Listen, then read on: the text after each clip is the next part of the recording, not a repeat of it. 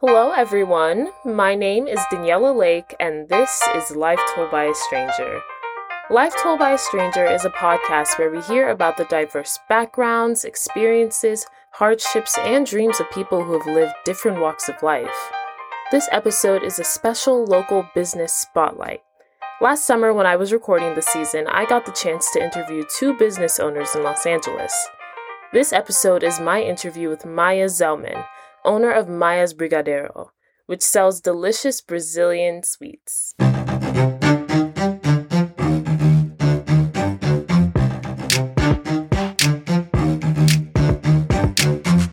I was born here in Los Angeles. My mother's from Brazil. My father is from Los Angeles, and both of my grandparents are actually from LA. So on that side, we're like super deep roots, Angelinos. Have you ever been to Brazil? Yeah, I've been to Brazil. I went almost every single year of my entire life growing up. Wow. All of my family on my mom's side's there. I'm very close with them. What was your childhood like? It was a great childhood. I felt really lucky. I got to be here in like a pretty metropolitan urban city for a really long time, and being able to go to Brazil every summer for a couple months and like see a different world and recognize that the world's a different place. I think it was really like instrumental in who I became as a person. So it was like this little special secret part of my life that I got to go escape to every year, which was awesome. Tell us about your job. What do you do? Currently, I own a business. I have a Brazilian dessert company. I'm called Maya's Brigadeiro Brazilian Sweets, and it really is like a homage to my family and my culture. And but prior to that, I was a professional dancer and an arts educator. So for 15 years, I was in a touring dance company, and I taught at schools all over Los Angeles. I taught other teachers how to implement arts in the classroom. And now I still currently teach at LA Valley College. I teach hip-hop classes just for fun because I love it and I don't want to stop. But my main shebang is definitely my business. So tell us more about your business. How did you get started? When did it all start? Yeah, it was a funny story. So in 2013, summer 2013, two of my close friends got married, and they asked me to officiate their wedding in Brazil. She's Brazilian and he's Jewish, and I'm a Brazilian Jew. So they were like, you should be the officiant because you can talk about, you know, the mix of cultures and all that. The perfect mix. Yeah, the perfect mix. So I had gone to Brazil over 30 times in my entire life. And this must have been the very first time I went with other Americans because they were friends of mine from UCLA. So a lot of the bridal party people that came from the United States. So when I was there, I was introducing I was like the tour guide because I spoke Portuguese. And I was like, oh, you guys have to try brigadeiro. It's my favorite dessert. You know, I get it all the time. I make it all the time. And they started to get it and they fell in love. I saw their eyes light up. They started asking for it every day, several times a day. And I had this light bulb moment like, why isn't anybody doing this in LA? And it's something, I was talking to a friend of mine who's Brazilian. He's like, when something is so common to you, you don't think of it as unique. It'd be like going to another country and introducing the dinner roll. You know, it's like brigadeiro has been a part of my life forever. And it's something I've always made, but I never thought about it until that moment when I saw all these Americans like really enjoying it. And outside of dance, I had never had anything else like strike me in such a harsh way that, not harsh is the wrong word, but like in such a strong way that I couldn't get it out of my mind. And I came back, I started working on recipes, I put up a website, I was still touring and dancing professionally, and I found myself like in India on tour, like basically fulfilling my dream. And all I wanted to do was like go home and work on the recipes and work on the business. And it was something that felt really close to me and close to my culture and close to something that was true to myself that I was really excited to share.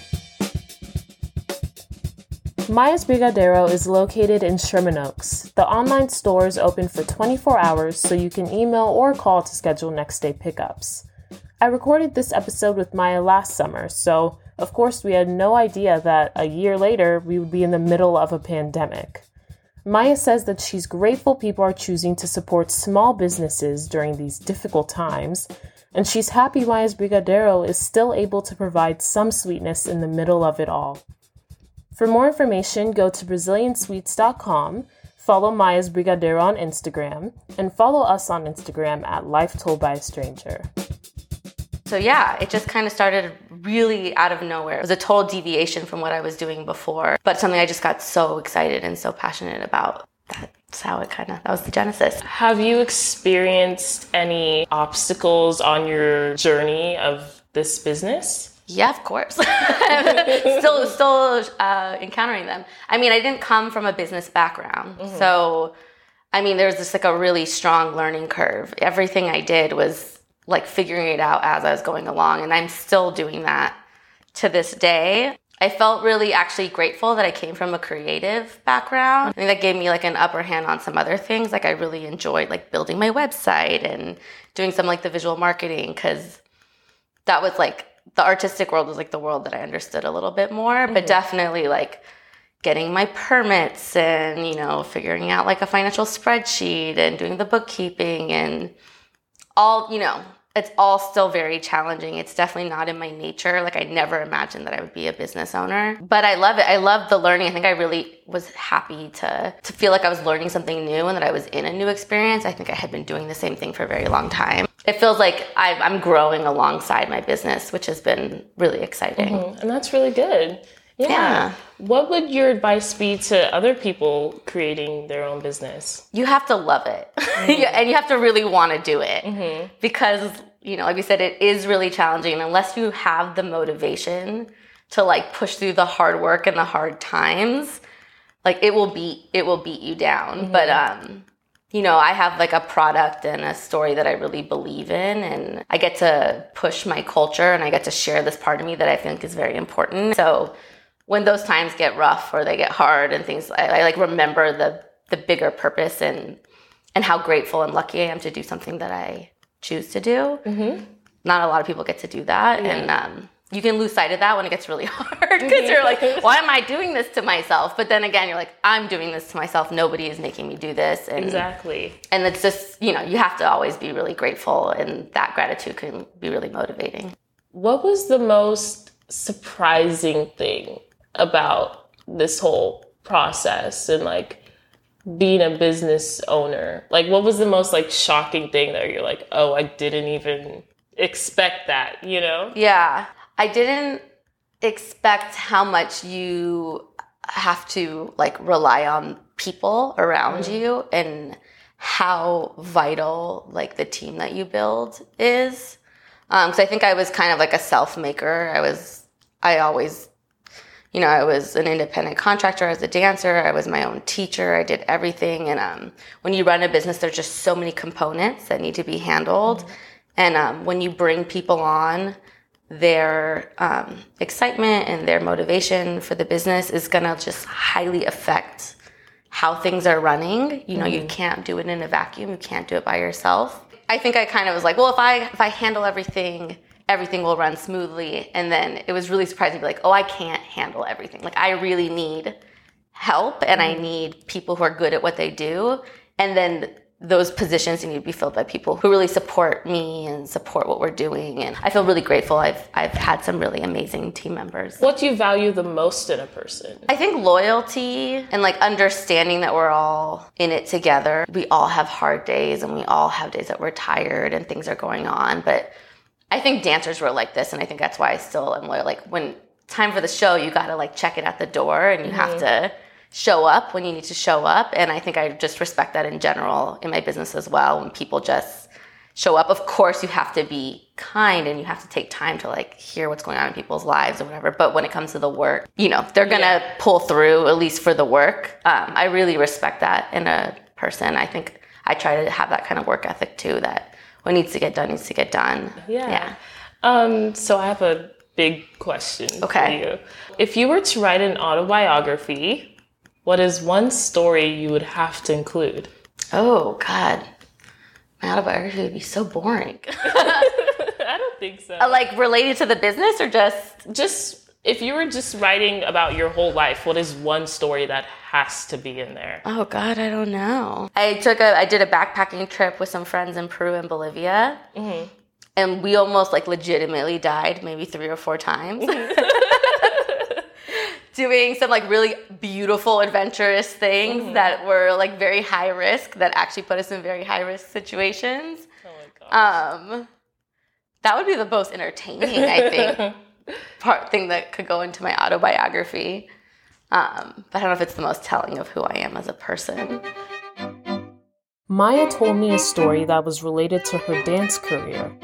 She went to a conservatory arts high school, and her dream was to go to Fordham University's Alvin Ailey dance program.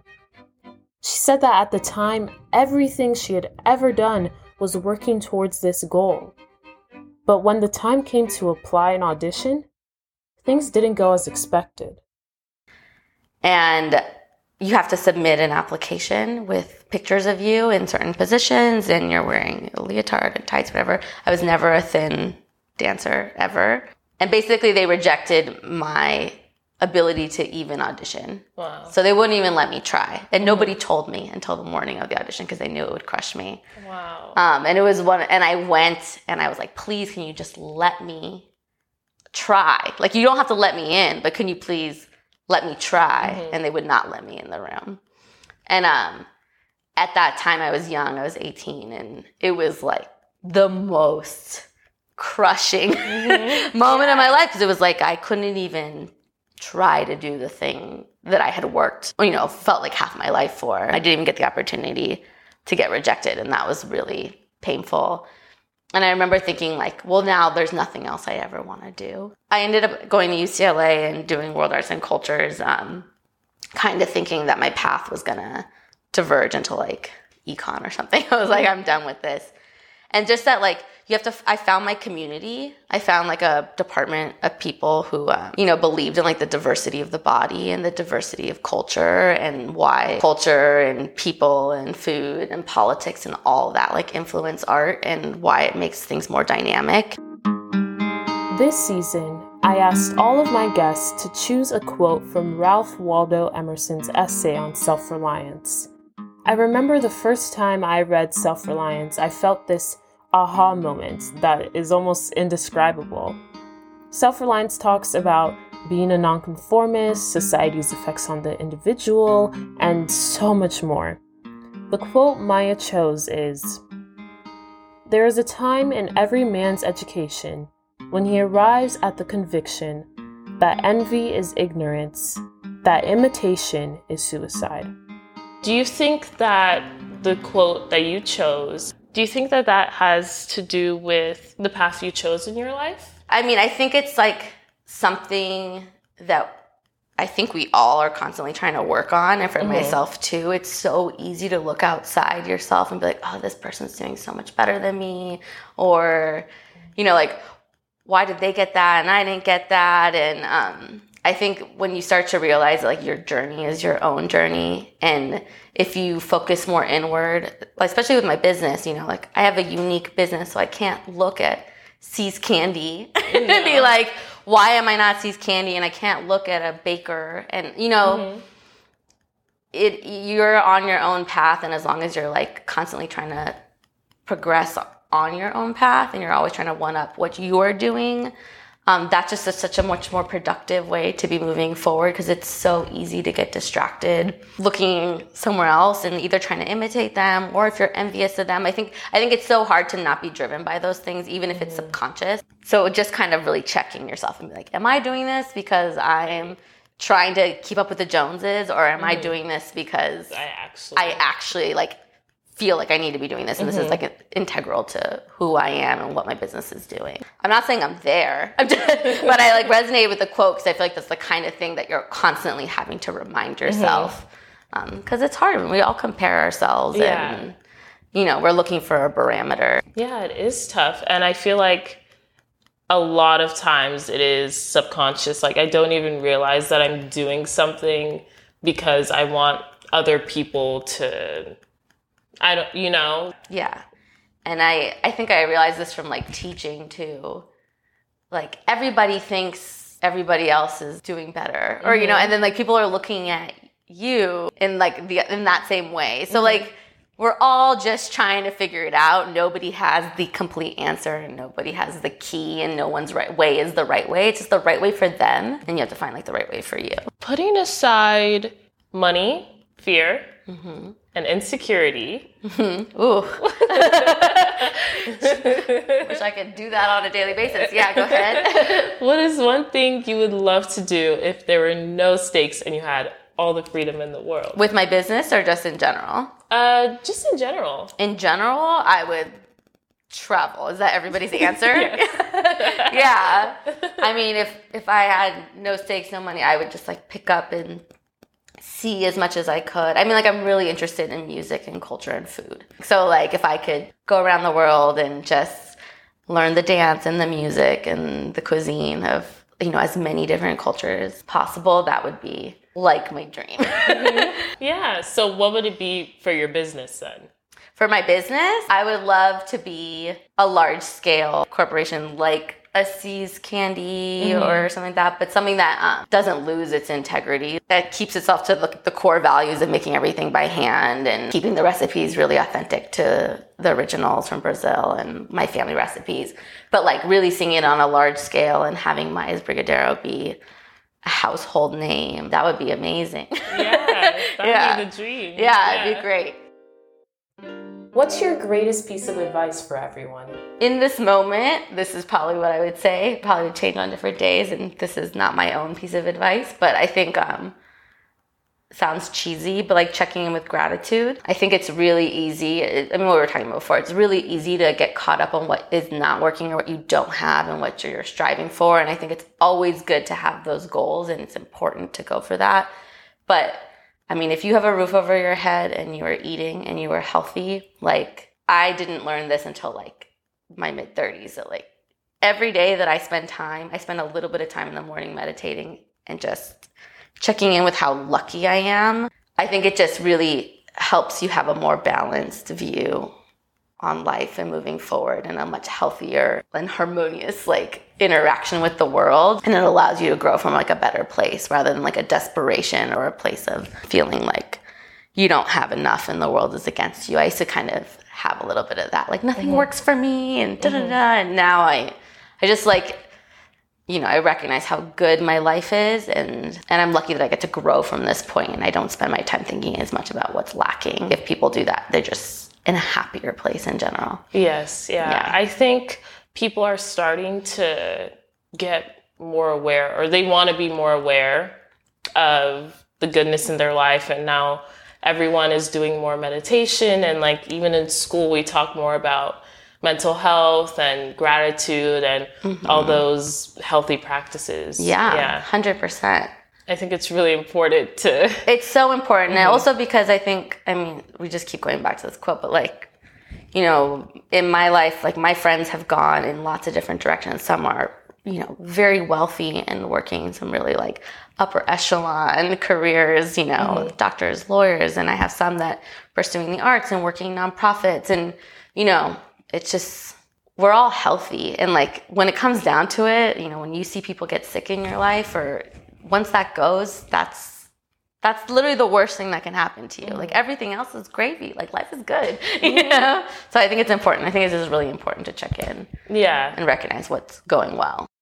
Well, thank you. Thank so you much for chatting with me and telling us about your life and what you have to say. I hope you all enjoyed listening to this episode of Life Told by a Stranger. Definitely check out Maya's Brigadeiro. Stay tuned for next week, Monday's Business Spotlight, where I speak with local business owner Arlene Yuen, and we talk about her business, Tea Pop, a tea house in Los Angeles.